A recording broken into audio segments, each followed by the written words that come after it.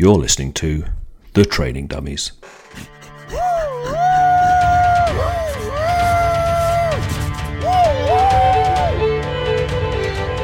With Rob and Daryl and James,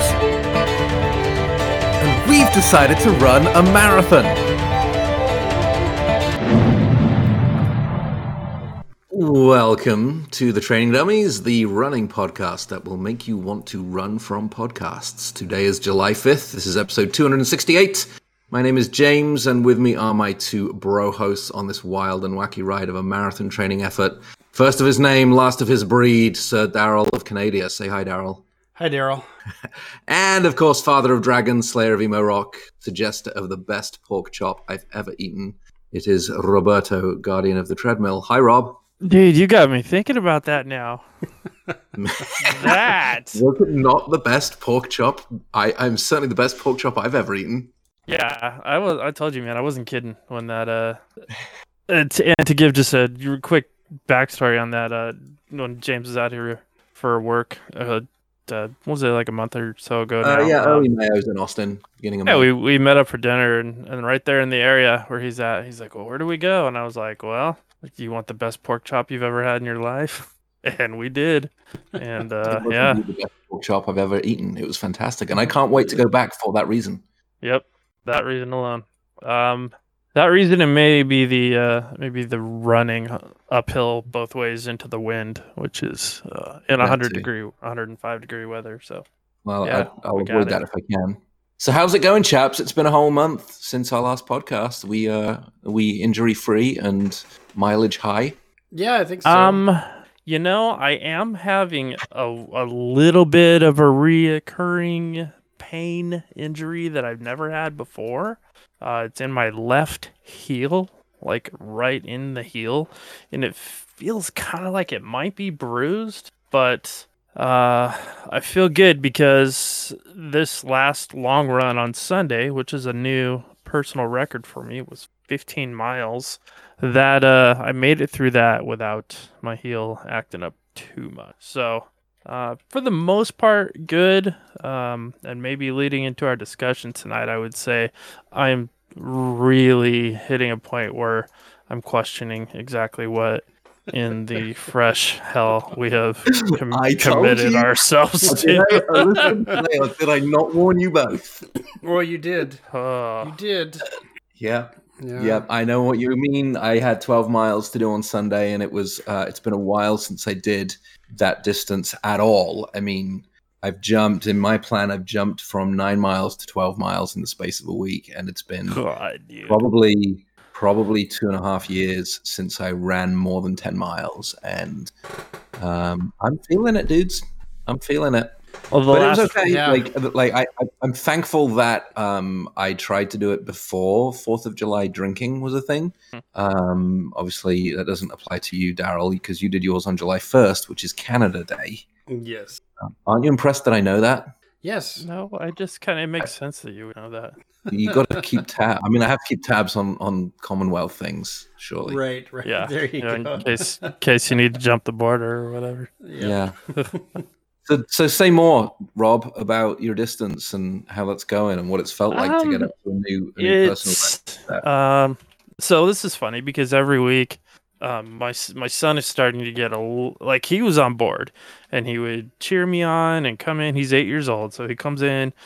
He and I did a 5K together a couple of months back, and that was his first actual event. I think we talked about that a little bit, but he'll come in and cheer me on and all that, and it's turning to the point now where my long run Sundays are kind of getting annoying to him because now they're taking away from time that typically he and I might play some video games together or hang out or and now he's like, I had the long run, and the last 3 weeks in a row I've been like, yeah, this is the farthest I've ever run. And he's like, you can't keep saying that. I'm like, well, it's true. Like every week is like farther than I have ever run. So It is what it is. And, he's trying his best, but I think it's growing a little old for him. But these runs in particular, I don't know, man. I'm not a huge fan right now. I'm definitely not a big fan of the extended distances. So we're getting there, but it's a different level of having to really apply yourself. And I think you and I were talking a little bit beforehand that on the treadmill, like it is just, that's some nonsense, man. 15 miles on a treadmill is just a special level of BS that I cannot even I can't explain it, because I don't mind treadmill running. I really don't, and I have kind of weighted out the pros and cons of what I've got going for me right now. Well, Rob, why don't you just run outside? Well, because it's triple-digit weather outside, and I am not a super early morning person, and I am certainly not going to do 15 miles at 9 o'clock at night when it starts to cool off. So there's all these things come into play. So it's like the what is the saying is like the kindest cut or whatever, like you just gotta, or the lesser of the two evils, whatever whatever your analogy is, but just doing what I can to get it done. But I a few times I've almost said, forget this, I'm just gonna drive over to the rec center and pay to use the indoor track, even though that's still not quite the best play. I may end up doing that a few times coming up here, because at first I was like, I like hot weather, no big deal, ha ha ha, I got this. And oh no, you say that until you go out there and it's 103 degrees and 70% humidity, and you got Satan breathing down the back of your neck the whole time. Like, yeah, that's something nasty. But the heel thing, I've tried to be a little careful. My wife has this thing, she calls it the pain stick, and I was laughing because when she said that, I was like, that brings a whole different image to mind. But it basically looks like a deodorant stick, and it's from some brand of stuff that she gets. But she goes, put that on there. I promise you, like you'll see the difference. And I did, and I was blown away, man. I was like, why have you been hiding this from me? I have got to put this on my shoulder. I got to put this on my calf. I've got to, this is like pretty amazing. Does this stuff, pain stick have a brand name? Yeah, I'll have to find it for you. Actually, you know what? We're not live. I can do whatever I want. I'm going to text her right now and say, what's the brand of the pain stick? I got to know pain stick, the paddle. Oh no, stupid autocorrect. Come on, you're gonna get me in trouble here. All right, yeah. So while Rob's busy ignoring a podcast and texting his wife, Daryl, how about you? How's your mileage feeling, and what does it feel like to be hitting distances you've never hit before?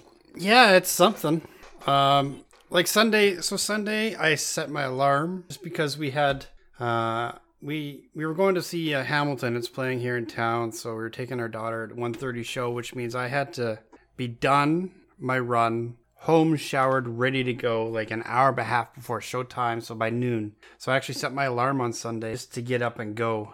And it started great. Like the first 14K, I don't know what that relates to miles. I did 24K total, little 24 and a half, but it says a little over 14 miles. But the first 14K, like I had no stopping, no breaks, no nothing, no walking breaks. I just went. First 14K. I'm like, okay, this is a good spot. I'll walk for a little bit. I'll drink some water. I think I poloed you guys. I'm like, this is going great. This run is awesome. I even thought I might beat my half marathon time of, a month ago. And then I don't know what happened after that, but it got a lot tougher. Yeah. And I missed the half marathon time by 9 seconds. That I had done by 9 seconds. So dang, man, that's not bad though. Yeah, but I thought it was. But the way it was going at 14K, I'm like, I'm on pace to beat it, and I didn't. So that was 21K, and I ended up at 24 and a half, I think. But somewhere between like 20K and the end, like it just all of a sudden, when I stopped to take a walk, my legs didn't want to run again. Like my hips were locking up. Like literally locking up. Like I had to swing my whole body sideways a couple times just to get my hips to loosen up, to get into a jog again, to get running again. Like it was wild. Like I'm like, wow, like my hips just don't want to do that now that I've stopped. Like I started walking, and then they're just like, no, we're not doing this. And then it's like I had to like literally force them to start moving like that. Dude, I feel that, man. For your whole body's like, no. No. And then we stop it. So yeah, I hit mileage I've never hit before, which is good. But yeah, I was definitely a little sore for the rest of the day. I'm actually feeling pretty good today, so that's good. But even at the show, like we drove to the auditorium, get out of the car. My wife's like, "You're moving a little slow. You a little sore or something?" But you could just see me like gingerly walking. And then the intermission for the show even too, like you get out of your seat, is like, oh, that's a struggle getting out of my seat. But the worst part is like 14 miles. I still got another 12 to go on race day. Like, oh my God. What am I know. doing? You're like, dude, this is about halfway, man. And right now I'm already saying no, absolutely no. Do you remember when you were training for your half marathons and you would get to like 6 miles or 7 miles for the first time? And the thing that went through your mind was, I've got this to do again. Like I'm only halfway. Yeah. It's the same thing, right? Like, and I know no, it's not. There's repeating twice as long, 100 times harder, right? All of that. But I wanted to address something you just said, Daryl, was that you were on this run, that you were unintentionally on pace to break your half marathon PR time. Watch out for that, because those long distances, you don't want to necessarily be running them at race pace, and unless the training plan specifically says you're running at race pace. Yeah. Because part of that long distance, I think we talked a couple episodes ago where those training distances really only go up to like 20 miles, maybe 22 miles, something like that. So when you run slower, you're simulating the fatigue of a 26-mile race by being on your feet for a little bit longer, right? And I know there is that temptation to like, I just want to get this over and done with. I want to hit my distance. But the whole reason why you back off and do a long, slow distance, those long runs, is so that you are on your feet for perhaps a little bit longer than you would be if you were running that distance at race pace. And that helps get your body simulating the fatigue and what it feels like to run for 4.5, 5 hours, however long that's going to be. That's interesting, because I have noticed a couple of times, like even my short runs throughout the week, it'll say on the training plan, relaxed pace. And so like today I had a 2-mile run and it said relaxed pace. But I was like, oh, hell no. I didn't want to do it at all, for starters. I was like, nope. Like I don't even feel like I'm recovered from Sunday yet. And in my head, it was all day has been a struggle. But I finally got to the point where I was like, you know what? No, dude, I'm going to crush this. That's the point of this. And how many times have I run a couple miles on the treadmill, and I've actually walked away going, man, I need to do that every day. That like I need that. And so I went in and I pushed myself and I shaved about, just under 2 minutes off of what I normally do. Mm-hmm. And I was like, hell yeah. And I came out and I was, kind of head held high moment for me. And then I realized it's like, no, you're supposed to be, the specific says a relaxed pace. Mm-hmm. And I know that this 2 miles isn't going to be a deal breaker, but I think that honestly, I probably need to really keep that in mind, because what you're saying, I haven't even taken into consideration really. I mean, it's certainly like I get that psychological temptation to be like, oh, it's just 2 miles. I can get that done easily and push it and get on with my day, right? But remember that everything you do now builds towards the goal of finishing 26.2. And 26.2 is hell. It's going to be really hard. And so the more that you can sort of teach your body to run with moderation and keep sort of a relaxed posture and keep your breathing down, and then, like your cumulative time on your feet, that all is a part of just getting your brain and your body into that place of like, okay, like that leap from 20 miles in training to 26.2 miles on race day won't feel so dramatic if you had done your long distances at a more relaxed, long, slow pace, because at the end of the day, the time on your feet is not likely to be that different. Very interesting. Yeah. Very interesting. Yeah. Very. So yeah, the adrenaline, the excitement, everything that we're kind of signed up for on D-Day is probably gonna play into it a lot too. I have another question though, because Daryl, you were just talking about how you basically had some hip lock and it was sort of like feeling a little tight there towards the end. We need to talk about stretching. We got to talk about what we're doing before racing, before running, after running, in the days where we have rest days, like keeping our joints and our muscles. I'm going to use one of the words in the English language that I absolutely hate, but supple is super important. So why? This supple is up there with moist, and it's just a terrible word. It's terrible. But this stretching you're talking of, like, what is that? Well, yeah, let's get into that because, like, all right, like, okay, so maybe your answer. I get it. maybe rapid fire some questions in and just off the cuff, Okay. So obviously, stretch before and after, right? Yes. Okay. How long do you spend stretching? Before, it is a fairly brief stretch. I will, for me personally, and it is different for everybody, and I will also caveat this with saying, if you Google this, you're going to find a ton of conflicting advice out there. Yes. There are coaches that say you don't need to stretch before because stretching tells your body that you're cooling down. There are coaches that will say, no, you need to do like mega stretches to get everything loosened up and the blood flowing.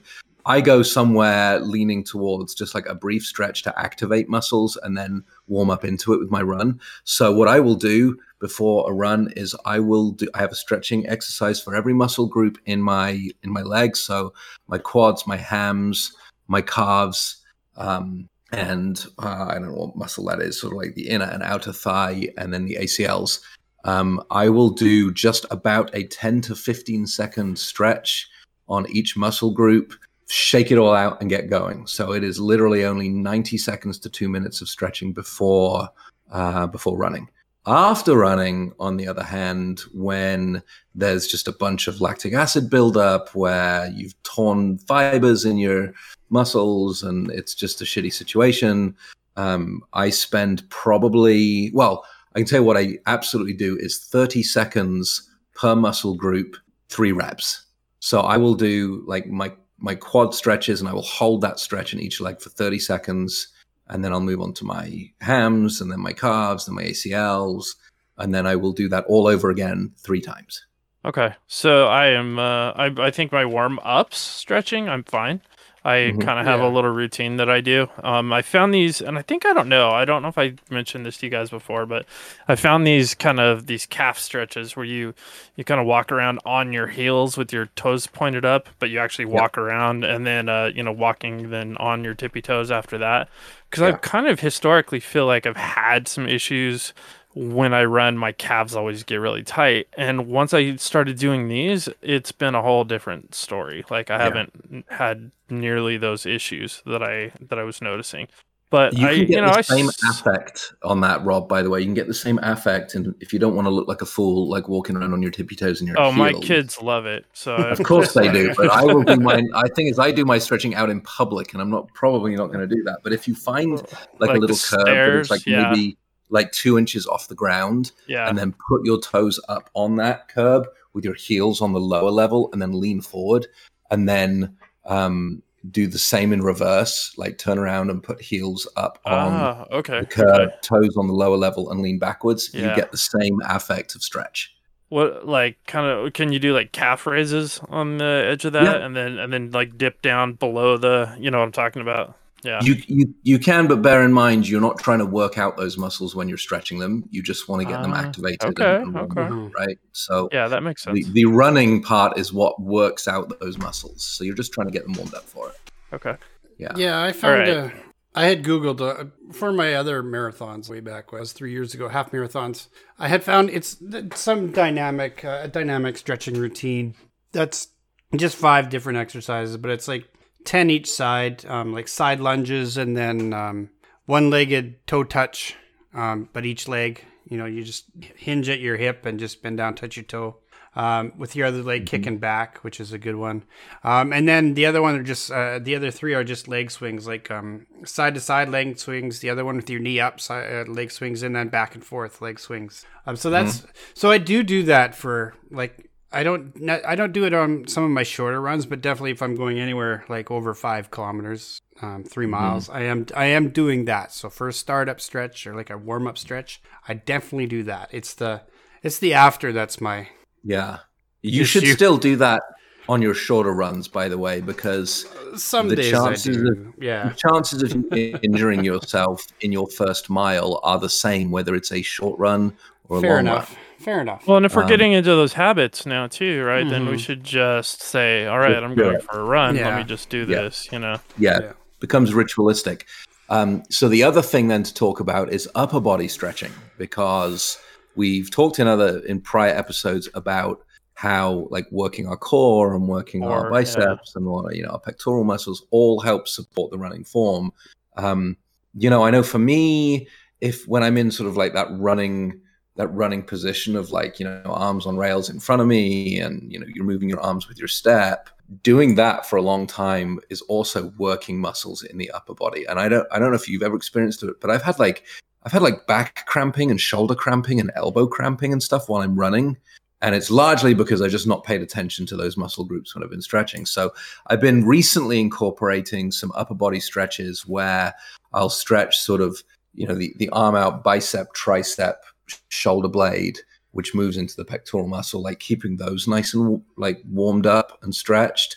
And then I might do like a couple of very short planks just to activate my core muscles as well. That's a good one. Yeah.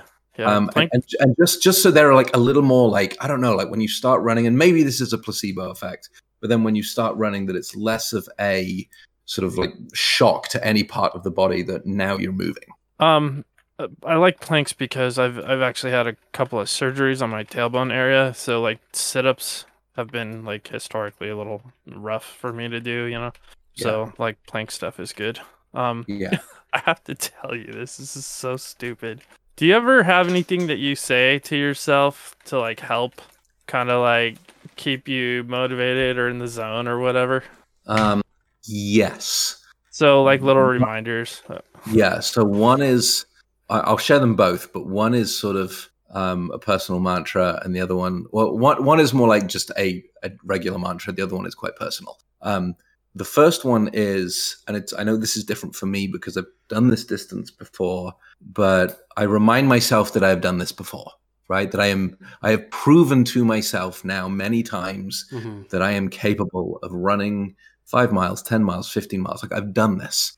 So whenever I'm feeling like either not in the mood or not capable or like it's not going quite as well as I want it to or think it should be, I remind myself, and I said this last episode, I put my medals up on my wall just to remind myself as a bit of inspiration. I meant to put my thing up. Yep. The second thing, I don't remember if I talked about this way back when you first had me on this podcast to talk about running. When I ran my first full marathon in October of 2013, I did it to raise money for Alzheimer's Association. Alzheimer's disease is the thing that my mom passed away from, and she fought that disease for, 6 years after diagnosis, probably 8 years total before it took her. And when I'm in that moment, when I'm running and things feel hard and life sucks, I remind myself that my mom went through a much harder journey than whatever my mileage is going to take me that day. And I need to stop being a wuss, and I need, find my inner beast and push myself through it because A, I can, and I have the lucidity to do it, and my body is working, my brain is working. But B, whatever that fight was that my mom went through, that she bore that very bravely. What I'm going through is absolutely nothing compared to that. And so that is like an in-moment, in-run motivator for me to just stop whining at myself and stop being a little bit pathetic and realize like, okay, yeah, I'm going to push through this. It's not nearly as hard as some other things that people go through every single day. and that sort of motivates me. So I think it's good to like find a way to personalize it, right? Like find something to make it relatable. I'm sure we all have stories like that of things that have happened in our family or with our friends, or just things we know about people that are just much harder than what we're trying to do. And that's not to be reductive or dilutive of the thing we're trying to do here, because running a marathon is still hard, but it's not the hardest thing on earth. And there are harder things that we could be involuntarily facing, and we're choosing to do this. Okay. This is like, after that, it's almost embarrassing for me to tell you mine then. But what you said, like, okay, first I'll tell you when you said like finding somebody or making it relatable, the other day my son was asking me like, Dad, why are you doing this? And I tried to break it down for him, and I go, I just want to be better. I want to be stronger. Well, I never thought I could run before. I was like, I'm doing this for me. I was like, I'm doing this for you, man. And he just looks at me. He's like, I don't care if you do this. And I'm like, okay, that's not what I meant. So like, he was like, I'm just waiting for you to play Fall Guys with me. I'm like, all right, dude. All right. So, but like after hearing yours, like mine, the little mantra-ish sort of thing that I say, like, it makes me feel stupid now. But when we talked about the form, we did that episode about the form, like using your form, and kind of like you talked about the kind of like your arms being like on like train tracks almost. Yeah. Every freaking time I want to correct myself or, kind of put myself back in the zone or whatever. Yeah. I think about the train tracks thing, and all I could think of is Thomas the Train with Samuel L. Jackson's face going, choo choo, mother effer. Amazing. And that's like what pops into my head every time is. Oh my God. I'm That's like, amazing. I love it. That is so good, though. Choo choo, mother effer. Yeah. What about you, Daryl? What keeps you motivated in those moments? Just challenging myself. Like, that's my whole running journey has been one challenge after another, right? The first was completing the couch to 5K, and then running an actual 5K. Yeah. And then after that, I did a trail 5K. It's like, okay, well, that wasn't bad. What could I do next? And then I did a trail 12K, and then I did a 15 kilometers, and then it was the half marathon, and then it was a Spartan race, and then it was the trail half marathon. So it's like every time it's been, progressing. I haven't, since that very first 5K, I haven't ran a 5K race, like as an actual race, because I've passed that challenge. So now everything else is just, what can I do next? What can I do next? And after this, I don't know where it is. Am I done? Probably not. I'm I can almost tell you with certainty. I'm not going to be looking at one of those ultras or anything like that, but that's where I might be looking next, because like the running group that I'm a part of, or that I run with most often, they all do that, right? Like that's what they do. There's a 50K race this weekend that there's a bunch of them running at. So anyway, like I want to hear you say this again after you have done a 20-mile training run that has wiped you out for 6 hours. I know, but that's and you can't even sit down on the throne without your legs exploding in pain. And then you can be like, yeah, I think I'll do an ultra marathon. Hey, that's where I draw the line. That's where I've drawn the line. That's why I've never gone above 26.2. Yeah. It's just a time sink. Could I do it? Sure. I'm sure I could train myself up to it. Yeah. But do I want to put that much time and effort into that? Not really. Hey, there was a time. That level of effort, man, that is just crazy town. Years ago, I was out on a training run with a friend of mine, Courtney, her and I used to run together, and we're not in touch anymore, but we were out for, I think, 6 or 7 miles around Sunset Beach, and we were running in the evening, and we came across this couple that were running with, they had race bibs on. They were clearly a part of an event, but this was at nighttime, and they were pushing a toddler in a little push buggy that was clearly built for, like, you see people running races and they're pushing their child during the race. Yeah. And they had stopped to use the bathroom. I'm like, I got to ask them questions. What on earth event is out here at 8 p.m., 7 p.m., whenever it was on a Sunday evening? They were running a 100-mile ultra marathon from Palm Springs to Los Angeles. They were on hour 18 of 24 hours. And they had about, I can't remember what they said, they had about 30 miles to do in the next 6 hours. And their kid had been along for the ride the whole way, and they brought all the food that they needed, all the hydration they needed. They were tag teaming, pushing that buggy along the way. They would stop for restroom breaks. But I was super impressed. And then they said, yeah, we've been training for this for 2 years. Yeah. And I was like, nah, that's where you've lost me. I'm not doing that. I won't get to those distances. I guarantee I won't get to those distances. But every part of my running journey has been, what can I do next? Like running a 5K even 5 years ago was like not even in the realm of possibility. And then just to, gradually go after that. And, every time like, well, okay, I've done that. What can I do next? What can I do next? Like, I'm capable of so much more than I ever thought. And that's kind of what's pushing me. But like I know you're talking about these insane distances, like this running group. So it's called the Canadian Death Race.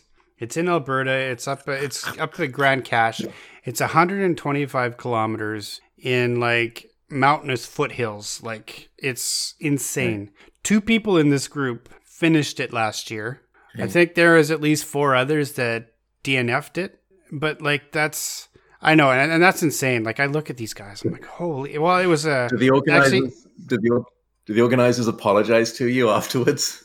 I don't know. But anyway, it's called the Canadian Death Race. You can look it up. I just thought it'd be the most Canadian thing that it could be. It's a death race. But yeah, it was a man and a woman out of the group. They both finished it. And then there was, a few others who DNF'd it. But yeah, actually one of the guys who DNF'd it, he's like 64 years old. Wow. But he still attempted it, which is insane. But then worth remembering as well is that there are other ways to challenge that. And I know we're sort of getting off track a little bit here, but after I had done my first marathon end of 2013, I was asking myself the same question, Daryl, like, okay, I've done a full, now what? Now what do I want to do? I don't want to just go do another full. But that was when I pivoted and was like, I'm going to do a half marathon a month for a year. Yeah. And so that was the challenge. And there are other ways, I think, without absolutely wrecking your schedule and arguably, increasing your chance of injury, possibly severe injury, by finding other things to do. Like, I know one guy that did, he decided that he was going to run a 10K every day for 90 days. And, they're not, obviously that's not all like actual races, but distance wise, he was going to do 10K a day for 90 days, and he went and did it. And after he did that, I can't remember what he did next, but like, he would find other ways to he wanted to do a sub 22 minute 5K was the next thing that he wanted to do. And so like, there's ways to push and discover what you're capable of. But for some people, and maybe this is right for you, it's pushing the 30 milers, the 50 milers, the 100 milers. Like, some people are going to go do that, and I have mad respect for it. I just know that it's not for me. Yeah. So actually, there is a race here. He's had 2 in the last 2 years, and he just started this race. So it's like I've signed up for the 12K race I've done every year now since I started running. The trails that are by my house, he runs a 12K race, but in November he runs, it's like a 50K race, but it's basically the same route as the 12K, but you have 2 hours to complete it every time. So the first, you go out, you do the 12K. If you beat it in the 2 hours, you're good. You can continue. Then it's run in reverse. So the same path, but in reverse. You have 2 hours to complete that. If you complete that, you can carry on. Then it's, forward again and then backward again. So it's 4 laps of this. Mm. And every cutoff is 2 hours. And if you don't make the cutoff, you cannot continue. So that is, I think, a month and a half after our marathon. So I may sign up for that and just see what I can do. See how much of our marathon training I can keep up. Yeah. How much of that distance and see what I can do. And this is trail running. And last year they had a foot of snow the day before the race. Oh my gosh. There was no snow and then there was a foot of snow the day on that's race deal day. breaker for me. Yeah, so That's total deal breaker. So the worst part about that is in the winter here, these trails are run all the time. So the trails are hard packed, the snow gets hard packed, it's easy to run on. Well, it snowed the day before the race. The trails weren't hard packed. Yeah. So that made it a whole lot more challenging. But anyway, I may do that this year, we'll see. But so that's really interesting because I think that there is something to be said about benefiting from the training that you're putting into your marathon. Yeah, exactly. Yeah. It is important to rest after your marathon, give it a week or two. Definitely. But for example, 2 weeks after I ran my first marathon, I set my PR for a 10K, an official 10K race. Nice. And I did a 10K in 47:58, and which I think it averages at about a 7.5 minute mile.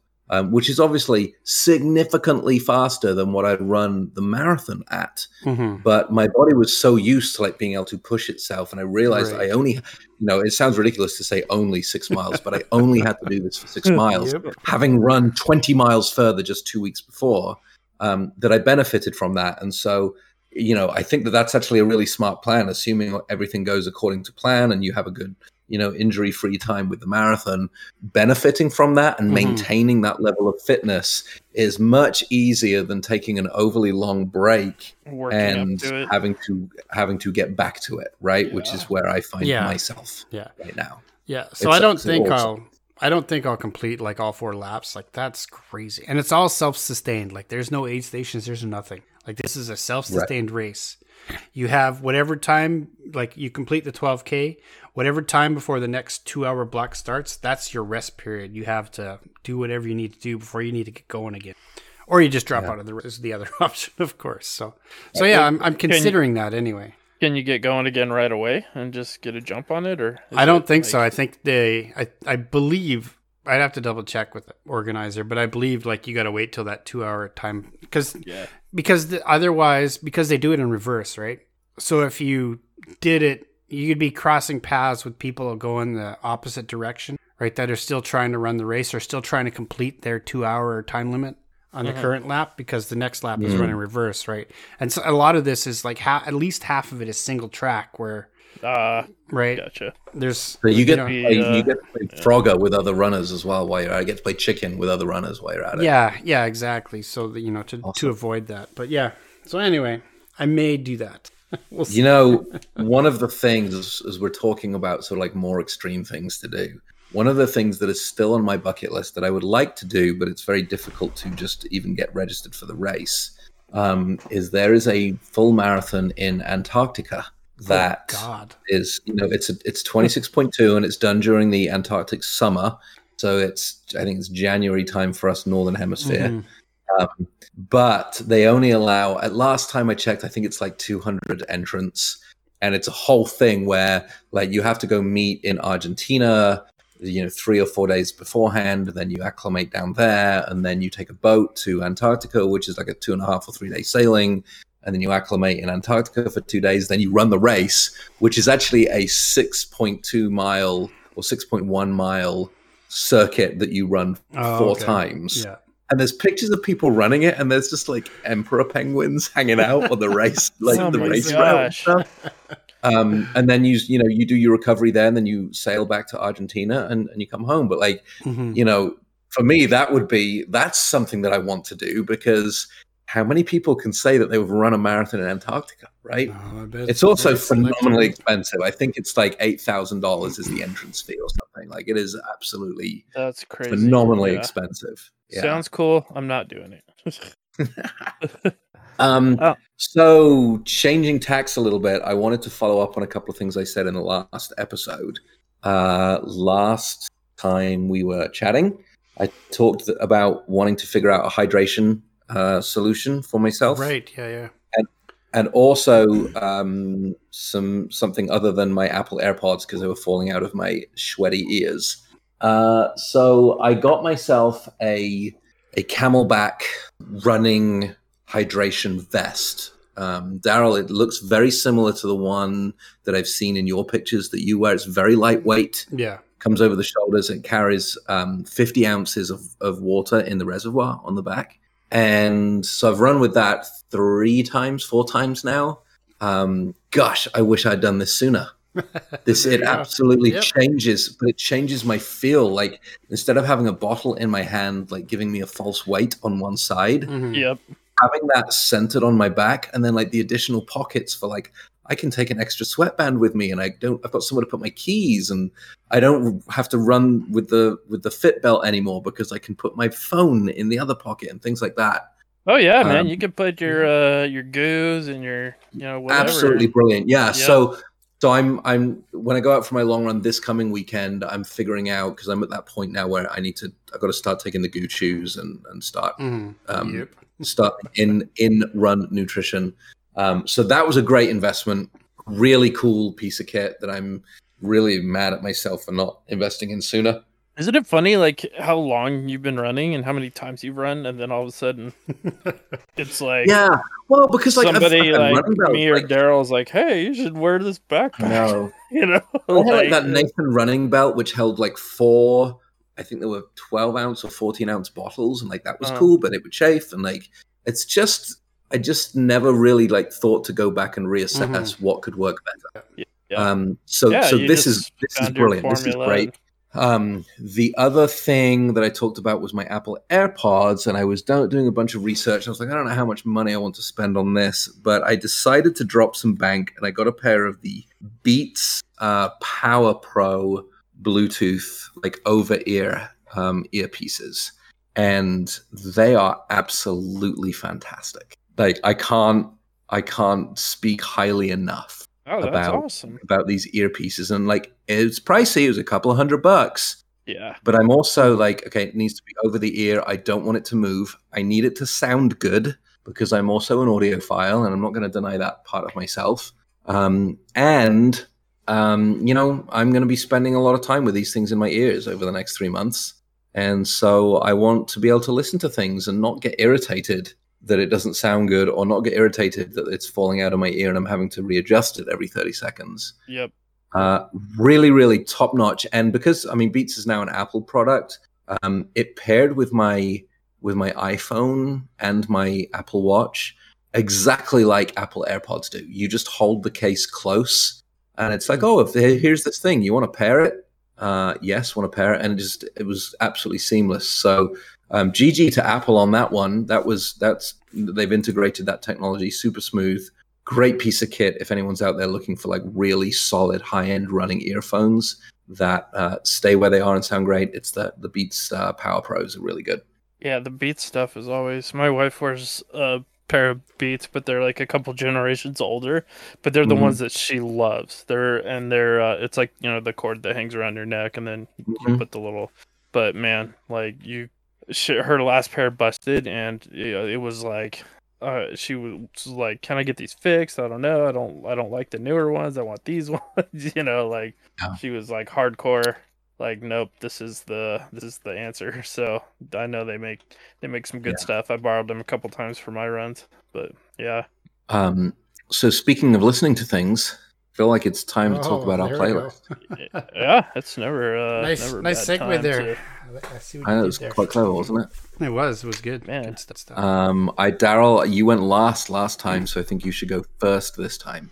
All right, so this song, I was going to put this song in February, and then world events happened, and I didn't. But anyway, if you're running, what's a good thing you want to be running from? Zombies. Sharks. Zombies. Okay. So we're going to go with Zombie by Cranberries. By the Cranberries, great choice. Yeah, so we're putting that on there. With their tanks and their bombs and their bombs and their guns. Every time I heard that line, I almost wanted to say, Dolores, did you know that you already said bombs? So world events in February prevented me from adding that song in February. Absolutely. Because of that line. I always but we're going to put it on now. With your mom. What did you just say, Rob? I always substituted one of the bombs with your mom. Amazing. Wow. Rob, first song. Okay. I've got two here. I just don't know which one I'm going to put first. And it doesn't matter, but right now in my head it matters. Because I just shuffle we're going to go anyway. Angels and Airwaves off their debut album, the opening title track, The Adventure. It starts a little slow, but boy, does the vibe of that song just feels great. Such a good song. That one will get me going. Yeah, that's a good one. My first song for this episode, sometimes we are posed questions in life that are so deeply philosophical that there is untold, unmeasurable, numerous amounts of minutes and hours and days and weeks and months spent searching for the answer. And sometimes I get nervous when I see an open door. And so close your eyes and clear your heart and ask the question, are we human or are we dancer? Okay. My song is Human by The Killers. Oh, I was like, where's he going with this? I was like, I know. I was really trying to Is this off the Frozen soundtrack? Or is Awesome. Daryl, song number 2. Song number 2. Not song 2, by the way, but your second song. Yeah, that's already on there. You already put song number 2 on there. I know. Song 2 is already in that. So I'm going back to pulling another old rap song from an artist who used to listen to it quite a bit as well. We're gonna go with LL Cool J. Yes. And ladies love Cool James. Next. Mama said, "Knock you out." Yes, dude. Oh yeah, ladies love Cool James. Yes. Yes, they do. Mama did say knock you out. She said I will knock you out if you say that to me again. Oh my gosh, dude. I did that a lot as a kid. Good. Rob, second choice. All right. In the vein of throwbacks, when did this come out? I wonder if I can click on this. I feel like this is an 80s song, and it probably is, but I don't see particularly right here. This was a song that got introduced to me by a friend of mine. I had heard it before, but he was like obsessed with it, and I became obsessed with it through osmosis, and here we are today, adding the Romantics, "Talking in Your Sleep." Oh yeah, okay, come on. That song, like, it'll come on the radio, and I will drop everything I'm doing because it is an absolute bop to get going to. Nice. Yeah, there you go. Nice. For my second song of this round, I also throwing it way back. And this is not a spoiler thing, but I know like Stranger Things season 4 just concluded, and I've been watching some of the early seasons. I know where this is going already. And so I thought if I go back to something that is, I think it was off an album called Combat Rock, which is arguably one of the best punk albums from one of the best punk bands ever existing. Should I Stay or Should I Go by The Clash. Yeah, I didn't know where that was going, but where did you think it was going? I don't know. What's the freaking the? No, deal with God. No idea what you're saying, bro. So places. I have not watched season 4 yet, so I don't know what to tell you. But the Should I Stay or Should I Go is very prominent in season 1. You know That's what? why So when you know what I'm talking about, Daryl? Yeah, I know what you're talking about. Making a deal with God to switch places. But anyway, Rob, when I told you earlier that I was watching a show with where we got through season 1 of Stranger Things when it first came out, and we watched like episode 1 of season 2. So anyway, we've decided to start over again. So we watched episode 1 and 2 tonight, and I heard this song tonight on the show as we were watching season 1 tonight. Okay. So like, that's awesome. See. Great song, great band. Running Up That Hill by Kate Bush. Oh, I know that song. Yeah, that one. Yeah, that's all over the place now because it's in season 4. It is everywhere. Yeah. Running up that hill. All right, good. I think does that wrap us up for this episode, gents? I think it might. It's only going to go downhill from here. So, well, unfortunately, we've got St. Thomas Hill to run, which is largely uphill at mile 23 back in October. So, plenty of uphill still to come. I didn't need to know that. No, you said it was flat. That was information. It's a piddly little hill. Don't worry about it. It's piddly. It's tiny. It's like a 1% climb. It's barely a hill. Oh, and I think so. I'd mentioned this to you guys earlier when I was so. Are you guys good with like the every 3 weeks now as we? Yes, but I have to make my excuses for the next episode because I will be rocking and rolling my way around Europe Oh, is that when you're after away? July 20th Okay. until August Oh, 9th. you're already. So you guys can record the next one without me. I'll be somewhere in England or France or Norway, or between one of those three countries. And it's very unlikely that I'll be thinking about you. So, Wow. Okay, one last thing. One last thing about running. My song choices. How about that? One last thing about running. I was gonna. Yeah. James, I shared this with you a little bit though. In my several hours of contemplating what mistakes I've made, I was watching this show called The Terminal List. It's a new series, I think, from a book on Amazon Prime with Chris Pratt, war vet, kind of got screwed over trying to figure out what happened kind of thing.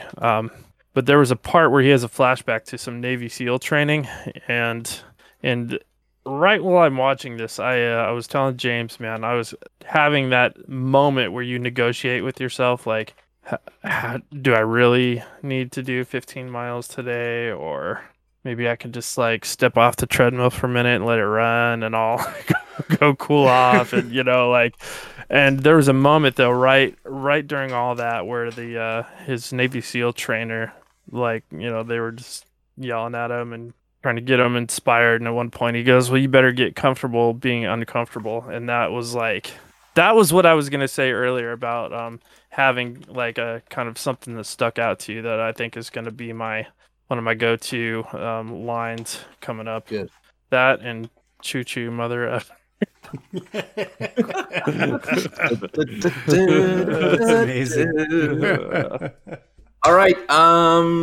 Daryl, if people want to say hi to you, how do they do so on the social medias?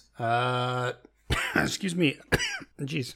Daryl at Daryl_TTD. On the Twitters? Like everywhere. Yeah. Rob? Basically some form of at Rob Copeland. Usually it's that. Roberto to the max. Yeah, I don't have that too. I don't have any like secret shadow accounts that I use to troll people or anything. Oh, I do, so. But you won't know about those. I never did it. But I troll people just straight up with my regular accounts. Shameless trolling. Yeah. You don't mind associating your real name with your trolling. Yeah, I don't care. And for me, I'm at English Guy everywhere that you can find me, which is just Twitter and Instagram. But thanks for tuning in, everybody. This has been episode, what do we say it was? 268? Yep, my name is James. You've been Daryl and Rob, and we'll catch you next episode. Bye. The advice you can trust. Woo, woo! Go challenge yourself. Woo, woo!